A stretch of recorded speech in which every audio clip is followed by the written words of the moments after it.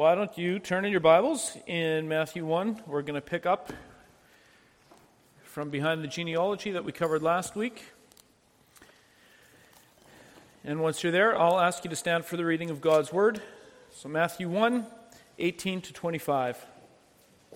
And these are the words of God. Now the birth of Jesus Christ took place in this way.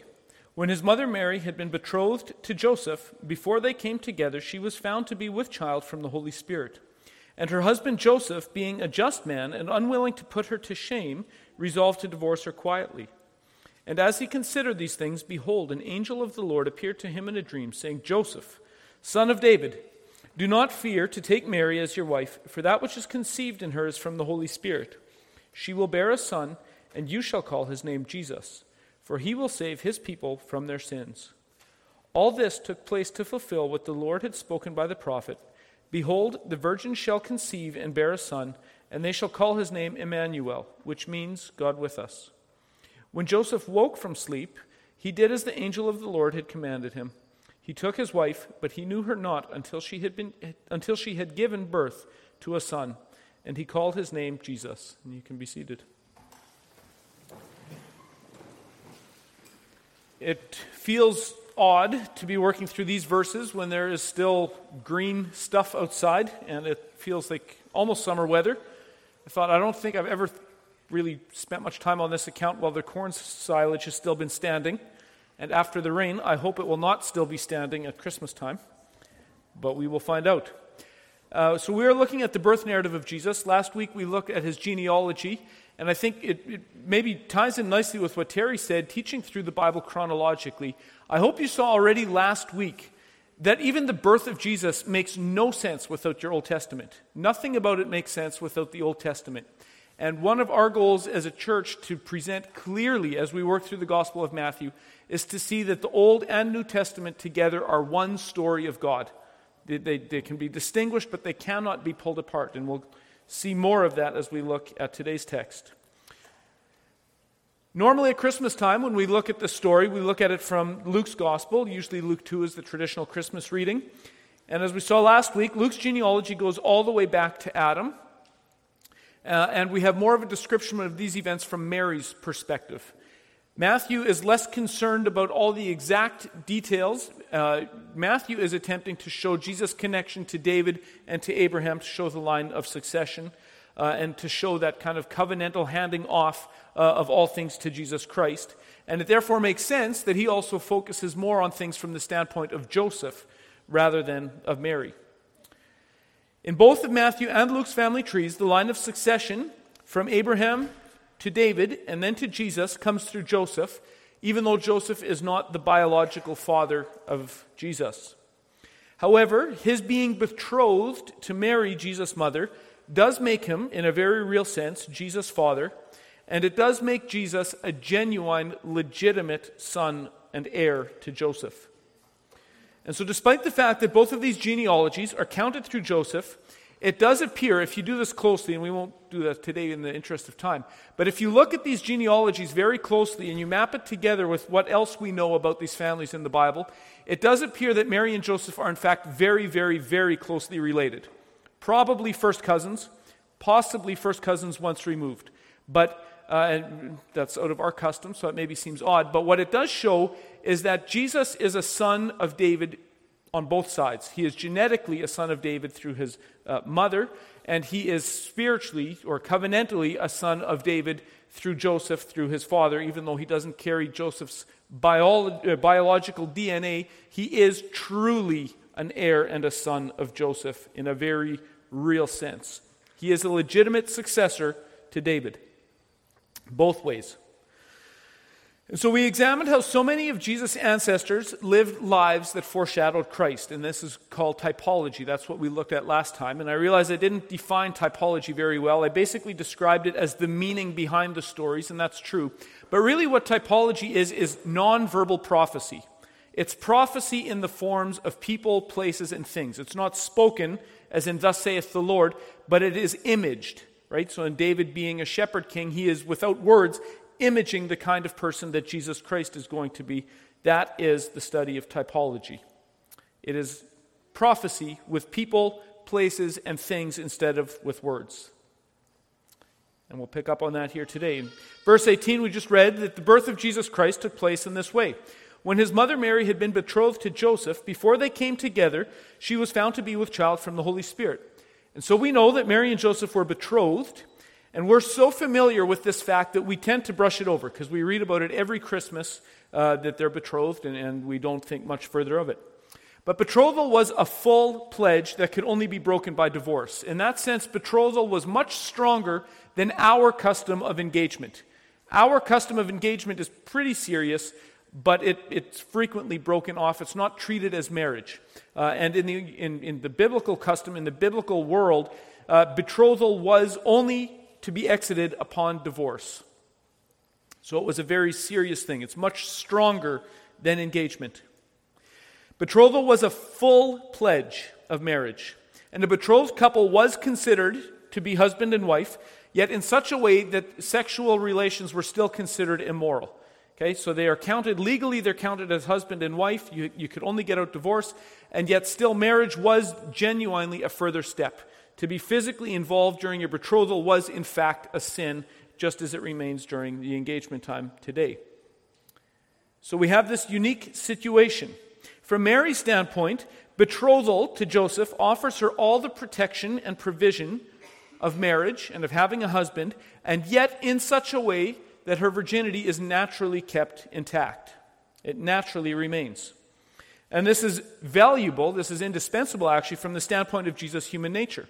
Jesus is conceived in such a way, given the circumstances, given Mary's betrothal to Joseph, Jesus is conceived in such a way that Joseph is actually his father. He has a real earthly father, not a physical one, but in terms of the family structure, Joseph really is the father of Jesus by virtue of this betrothal.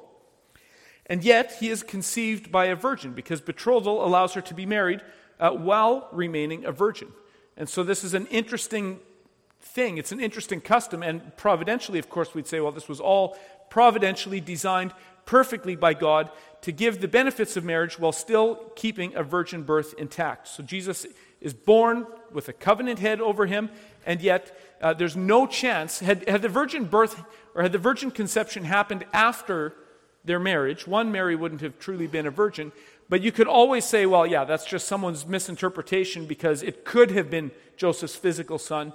The way it happened, it could not be his physical son, and yet he remains a father. So in the providence of God, betrothal is the perfect circumstance for Jesus to come into this world.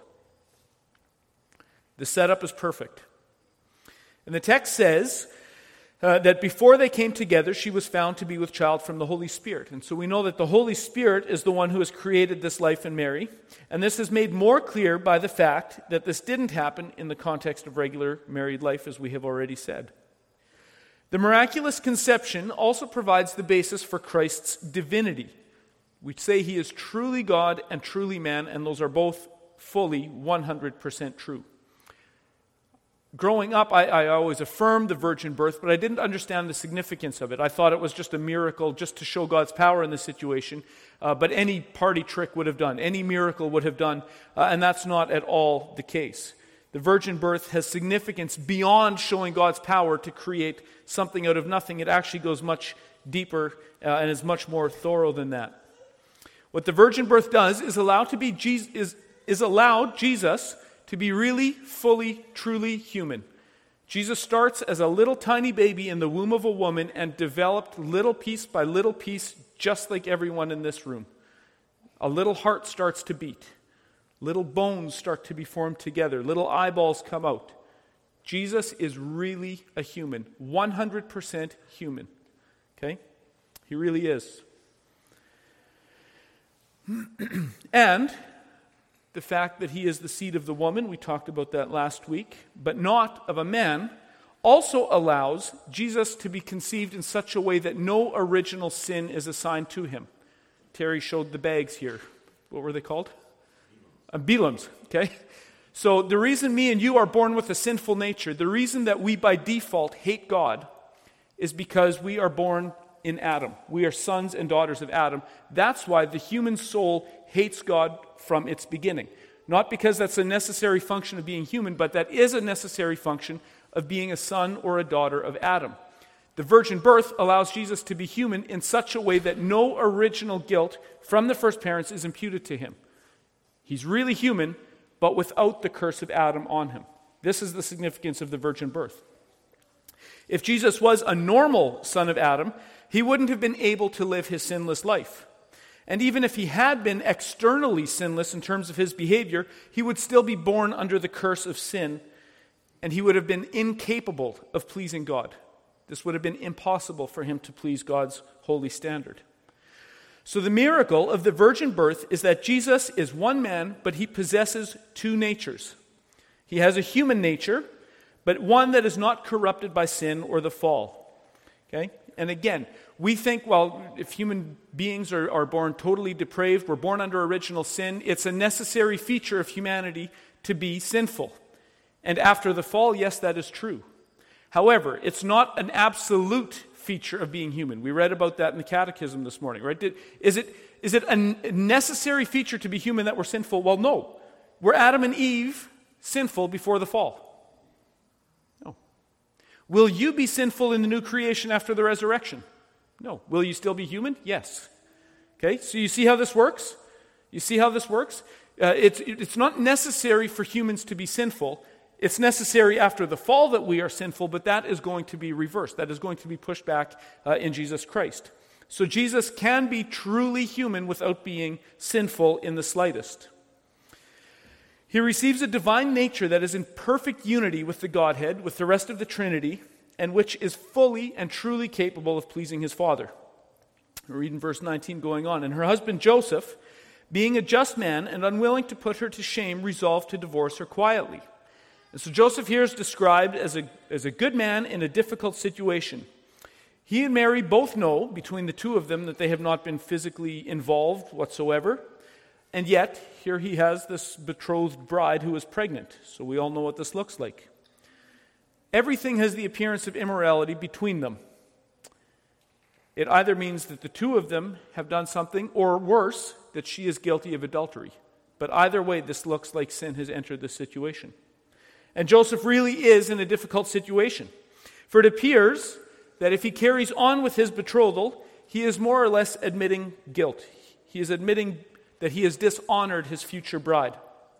And yet if he divorces her, he's also communicating that she is guilty of adultery. So no matter what he does, there's an admission of sin here. Right? You see the weight of this?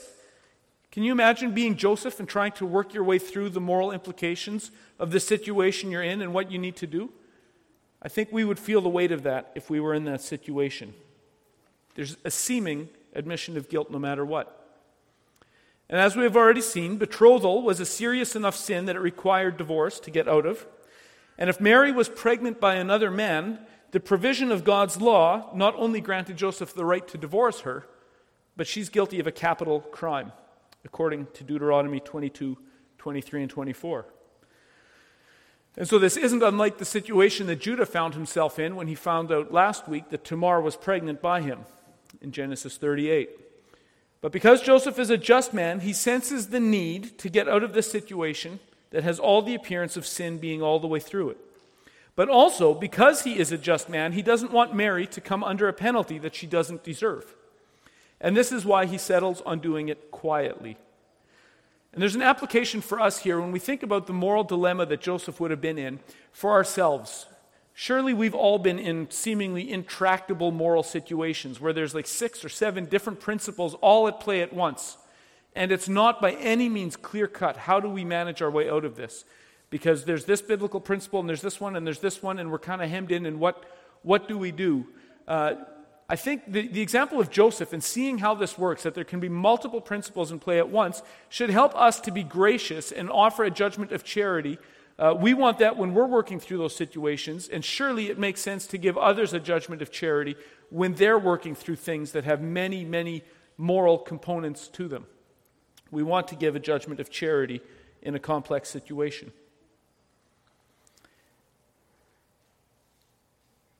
Moving on in verse 20, it says, "But as he considered these things, behold, an angel of the Lord appeared to him in a dream, saying, 'Joseph, son of David, do not fear to take Mary as your wife, for that which is conceived of her is from the Holy Spirit. Wouldn't we like that? When we're in those tough moral situations, wouldn't it be nice to just have God come in a dream and tell us what to do? And indeed, many people suggest that we pursue decision-making that way. And the Bible does give accounts of where God supernaturally does give guidance and direction, but we are nowhere instructed to pursue this. Joseph wasn't pursuing this. It just happened in God's good timing and in God's good way. So this is not something that we should expect. This is something Joseph did not expect. We have to normally work through our problems the regular way. But here, because there is so much significance of the redemptive historical stuff that is happening, God does actually intervene to move his plan forward and to give further revelation to Joseph on what to do. It's fitting, given the significance of this situation in redemptive history. And so the instruction that Joseph receives from the angel removes all doubt about Mary's purity and her innocence. So if he had any inclinations to wonder if maybe another man was involved and it just seemed out of character for her, this removes all the doubt. He now knows that she is pure, if he wasn't already fully convinced. And the language about the Holy Spirit being the source of this pregnancy, when you look at the account in Luke 2, it talks about how the Holy Spirit overcame Mary. And it's much the same language about, remember in Genesis 1, the Holy Spirit hovering over the deeps? It's the same kind of language of the Holy Spirit overcoming, and there's a fresh creation. There's a new creation out of nothing that happens. It's similar language. And this should start to point us to what a miraculous thing it is that Jesus Christ is a special creation of God in a way that no other baby has been or will be. She will bear a son, and you shall call his name Jesus, it says in verse 21, for he will save his people from his sin. And so again, this is part of the angel's instruction of what to do in this situation. And there's a few things that are worth noting about the naming of Jesus. Even apart from the name, just the very act of naming. Have you ever thought about this? That the act of naming something is a show of authority? Who names a baby? The parents. Why? Because they have authority over the baby. Okay? We name things because we have genuine responsibility and authority over them. Adam was exercising his authority when he named creation. And when we are following biblical customs, at weddings, when a woman takes her husband's name, authority is also being conveyed. It's fitting for a woman to take her husband's name. And it's fitting that in God's purposes, he has decided upon the name for this son. He is showing a special stamp of authority and of significance to this child. God has named other people in the past. He named Adam. He changed the name of Abram and Sarah and Jacob to Israel, and he names John the Baptist and now Jesus. So the act of naming is a show of authority, a show of responsibility, but then the name Jesus is rich in meaning. It's the same name as Joshua, Yeshua, in the Old Testament, and we know the Old Testament Joshua was a successor to the prophet priest Moses. Okay? And so if we're thinking about typology, well, is Jesus a prophet priest? Well, yes, of course he is. Okay? He is a greater Joshua. He is a greater successor to Moses' office as prophet and priest. Numbers 13:16 says that Joshua had originally been named Hosea, but Moses renamed him to Joshua. And Matthew Henry, commenting on the significance of the name, says this: Moses changed the first syllable of the name Jehovah and so made it Jehoshua to imitate the Messiah, who was to bear that name, should be Jehovah. He is therefore able to save to the uttermost. Neither is there salvation in any other.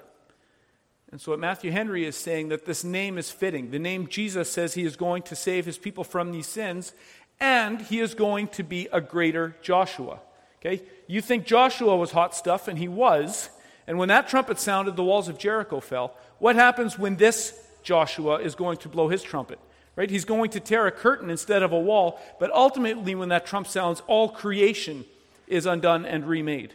He is a greater Joshua, a greater heir to Moses' seat. In verse 22 and 23, it says that all this took place to fulfill what the Lord had spoken by the prophet. Behold, the virgin shall conceive and bear a son, and they shall call his name Emmanuel, which means God with us. And now Matthew does something that we're going to see often in this gospel, is that he makes a direct allusion to the Old Testament, to how something is fulfilled in Jesus Christ. And there's three main ways in which Matthew does this throughout the gospel. One is a direct prediction. A prophet says something and it's directly fulfilled in Jesus. That we have here. There's also those cases where there's a fuller and a deeper meaning of an Old Testament text. So the prophet says something. In the first instance, it applies to something that's going to happen in the next couple of years right in front of them. But then we see that there's a greater fulfillment in Jesus Christ. Okay? And so some of the fulfillment is a deeper and fuller meaning of something that's already happened. And in the third sense, there are these typological connections between Christ and the history of Israel. And as we follow the life of Jesus, what we're going to see is this. It's the history of Israel repeated. Okay? Jesus is Israel. The history of Israel is repeated perfectly in Jesus' life. And think of that, right? 40 years in the desert, 40 days of temptation. There's going to be lots of that. We're going to see Israel pave the way for Jesus, and he is going to relive the life of Israel. He is the perfect Israel. In this instance, we have the prophecy about a virgin conceiving coming from Isaiah 7:14. And if you read that passage, there is one of these upfront fulfillments. The prophecy in the first instance does seem to apply to the son that Isaiah and his wife are soon going to have. Remember his name? He's got a weird name. Meher Halal Hashbaz, I think. I didn't write it down. But it seems to be that there is a primary fulfillment in Isaiah's own flesh and blood son. And this has been the cause of considerable controversy. In Isaiah, in the Hebrew language, the word that Isaiah uses is the word alma, which refers to a young woman, a young maiden, and is more generally used for a virgin. And some liberal theologians who deny the virgin birth look at that and say, well, the word can mean a young woman. It's not necessary that Mary was a virgin. Jesus was just a regular guy, and because we're liberal Christians, none of this actually matters because we can all live like John Lennon anyway, so... Right? Let's all just listen to Imagine and live our hippie Christian lives. And of course, that is not the case. Okay? The fact that the word alma means a virgin and a young maiden allows for this two-phase fulfillment. It can legitimately apply to Isaiah's son, but in a more meaningful, final, terminal way, it refers to Jesus Christ, born of a virgin, an actual virgin. And the way Matthew uses this word it leaves all doubt undone. In the Greek, it's clear that this refers very strictly to a virgin woman. Okay, so in the Hebrew, can it mean both? Yes, it can. But clearly, what Isaiah has in mind and what Matthew makes crystal clear is that this is an actual virgin. This is a miraculous conception. This is a special creation by God. And in our own time, we've had other people suggesting that the virgin birth isn't such a big deal. Rob Bell, I've mentioned before, had suggested, well, what if we find that Jesus had earthly father DNA? Would that really matter? And to Rob Bell, the answer is no, it makes no difference. Because we still have the ethics of Jesus. See, and what you people don't understand is all this blood atonement stuff. That's butcher shop religion. What we want is the ethics of Jesus. It's the new variant of liberalism come to life again. And the virgin birth is almost always a casualty of liberal Christianity. And that means we all the more need to understand the significance of it and how this is not up for negotiation in any way, shape, or form. The virgin birth is critical for the gospel to be possible at all. The sin bearer has to be someone who is not under the curse of Adam. This is essential. And the text in Matthew makes it clear, as I mentioned, that this is not a generic young woman, but an actual virgin. And people at the time of Matthew's writing, we tend to write them off as though well, they didn't understand science, and so it's just kind of the language of the day. Clearly, these people knew how babies were made. Otherwise, why draw attention to the fact that Mary and Joseph weren't physically involved yet? They understood what was happening. This isn't just a bunch of backwards ancient people.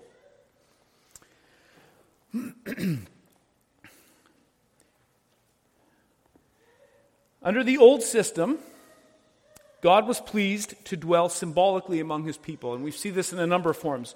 God sometimes shows up as a pillar of flame.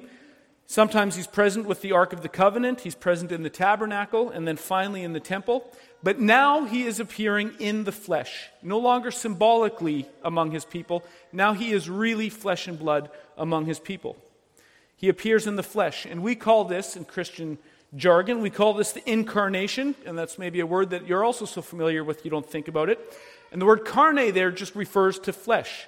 Think of how that's a root in so many words that we talk about. A carnivore eats meat. If something is carnal, that means it's of the flesh. If you go into a battlefield and there's carnage, that means there's flesh and blood and meat strewn about it. Some people talk about reincarnation, coming back again in physical form. You even see it in something as mundane as a recipe, chicken con carne, or chili con carne. What does that mean? Well, chili with the meat in it. Okay? Carne, the incarnation, refers to flesh and blood. This is a physical man with real flesh, real blood flowing through his real veins, just like yours. And so Jesus Christ is the one in whom God and man touch each other again and make ultimate contact. Heaven has broken through into the world when Christ takes on a human nature and a human body. And this coming together of God and man is the literal turning point of all of history. And we still count history this way. I've mentioned this before. How are years calculated? Before Christ and Anno Domini, before Christ and the year of our Lord. And even though unbelievers seek to change those words, the year zero is still the baseline. You cannot escape from the fact that literally all of human history turns on the hinge of God becoming a man. God taking on a human form. The incarnation changes the world forever. It cannot be the same kind of place, and every time someone says what year it is, they are admitting history cannot be what it once was. It's changed forever. Everything is different. Why? Because God has become a man. That is why. He has shown up in human form. When Joseph woke from his sleep, he did as the angel of the Lord had commanded him. He took his wife, but he knew her not until she had given birth to a son, and he called his name Jesus. And it's amazing the clarity that Joseph gets from an angel encounter. Joseph has now abandoned his plan to divorce Mary quietly, and he carries on with the original plan of marriage. And respecting the nature of everything that's happened means that they don't consummate their marriage until after Jesus is born. So she remains a virgin until after that birth. You're no doubt familiar that some in church history have suggested that Mary remained a virgin for the rest of her life.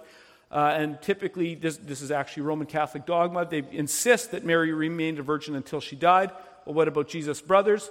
Typically, that's explained that those were his cousins by his aunt Mary, or that Joseph brought in children from a previous marriage and he was a widower. I'll leave that to you to decide how plausible that is, but I think that this idea is questionable, to say the least. The fact that he didn't know her until this would suggest that after this, they carried on a normal married life. He did know his wife at some point. But regardless, we need to be aware of some of these claims. And the chapter then closes by letting us know that Joseph had obeyed all that the angel had commanded him, and he gave the name Jesus to the baby just according to instruction. Wonderful. What does this mean for us? Well, hopefully we've seen the significance and, in fact, the necessity of the virgin birth for getting us a Messiah who can be fully God and fully man. And related to that is the significance of God and man being united together in one person. And the incarnation, therefore, does become a life and death issue for us. And I think many people conceive of Jesus this way, and maybe you have, and if you have, don't be ashamed, because I have previously too, where we think about, what does it mean that Jesus is God and man? Well, it means essentially that the outside of Jesus is a man. He's got a man's body, but everything on the inside of Jesus is God, right? So he's a man on the outside and he's God on the inside. Kind of like if I would climb into a gorilla suit, on the outside I'd look like a gorilla, but it's still just me on the inside. And I think many people see that Jesus is only divine on his inside. And the reason we do that is because in our own experience, how many natures are in any given person? One. I've got one body and there's only one me inside of me. Okay, there's only one nature inside of me, just like you. So we are used to kind of one, admit one only per customer. If you get one body, there's only one nature inside of it. But here's what's so important. Jesus is not just divine on the inside. Jesus has two natures. He has the divine nature, to be sure, but he also has a human nature, not just a human body. Okay? Your body is not tempted by sin. You are. You are. Your mind is. Your nature is. Okay? Jesus needs to have two natures, the divine nature to please God, but he also has to have the nature of a man. What do natures do? Natures get tired. Natures get tempted by sin. Natures weep when their friend dies. Bodies don't do that. People do. Okay? Jesus has two natures, fully God and fully man. That's not, when we talk about that, we don't mean the man of a body and then just pure divinity inside. No. There's two natures in Christ. This is why it's possible. Have you ever thought of this? Jesus says no one knows the day or the hour. Right? According to his humanity, he doesn't know. Who decided the day and the hour? Jesus. Because he's the triune God. Okay? Touching his divinity, he knows it because he wrote the story. Touching his humanity, he doesn't know. He's just a man. Okay? That is the miracle of the incarnation. That is the significance of it. Jesus retains his divine nature, and he adds a human nature and a human body onto that. So there's one person with two natures inside of him. And these natures, they don't get confused, they don't get mixed together, they're not oil and water, they're separated. No one knows how this works, but we know that it does, and we know that it must. Jesus must have the same kind of nature that me and you have for him to be tempted by sin, to become victorious over it, and to heal the whole person. He retains his divine nature. And this is the miracle. Think of this. There's this baby being born, and there's shepherds watching. And it's the Christ who they are coming to worship, who is holding every star in its place, who is sustaining their life as they go seek him. Okay? The little one that they are coming to worship is holding the cosmos in place. And you zoom out so that the earth gets so small, and all these stars are fixed exactly in their place, in the furthest galaxies that we cannot see yet. That little baby is holding all of this in place because he's God. And you know what he did for you? He had to grab his mom's finger so he could learn his first step. He had to learn his alphabet. He had to take on a true nature of a true man to heal all of us. The early church father, Gregory of Nazianzus, tells us that Christ can only heal that which he takes on. Okay, so for the resurrection to be true, what does Jesus need? A real body. For Jesus to heal your soul, what does he need to take on? A human soul, a human nature. He needs the kind of mind and the kind of will and the kind of soul that you have. He must take that on, or else he cannot heal it and perfect it. So he adds this human nature to who he already is. And again, this is significant that these two natures exist in the one man. Who can satisfy God's demands, his perfect, holy demands for absolute perfection? Who can satisfy God other than God? Jesus must be God. Only God can make God happy. That's it. He must be God. Jesus is God. And who can represent you? God can't represent you. You're different stuff. Who can represent you? Someone like you. A man. A man can represent you. A man with a human nature and a human will and human emotions. That's who can represent you before the Father. Okay, that is why Jesus came as the God-man. Fully God to satisfy the demands of God. Fully man so he can represent you and heal every part of you. Mind, body, and soul. Every part. And again, this is what Gregory of Nazianzus means when he says, that which is not assumed is not healed. Jesus assumed full humanity, right down to a human mind. The gospel heals the whole man because Christ took the nature and the body of a whole man. Mind, will, soul are just as renewed at the resurrection as the physical body is. And so what I want us to leave and to contemplate here this morning is that God gives us a whole Christ, and in doing so, he gives us a whole gospel for a whole renewed man and woman in glory. Let's pray. Father God, thank you that you did not leave us lost. You would have been perfectly just and holy in leaving us in our sin and providing us with no solution. And yet, Lord, in your kindness, you condescended. You sent your Son, who was there with you before the foundation of the earth, to come and take on a human body, to add a human nature to who he is, so he could walk through the valley of your judgment that we deserve. Lord, he could obey your law perfectly, satisfy your wrath perfectly and once and for all. Lord, I pray that we would all be overcome by the depth and the riches of what it means that Jesus is fully God and fully man, and how the incarnation forever changes history. Lord, I pray that you'd be with each one of us as we consider how this provides the basis for the gospel healing all of us, for renewing our minds, for renewing our wills, for giving us resurrected bodies to enjoy you forever. Lord, help us to dwell on that, especially as we want to continue to unfold this gospel and its implications for our lives and for what you are doing in history. Lord, help us now to be gripped by this truth, to drink deeply, and to enjoy you and to love you all the more. Thank you for your kindness, and pray that we would glorify you as we consider this truth in the week to come. Pray this all in the strong name of Jesus. Amen. So the charge is this: the virgin birth of Jesus Christ reminds us of the extent of the curse. All creation has been corrupted, including all those who are born of Adam.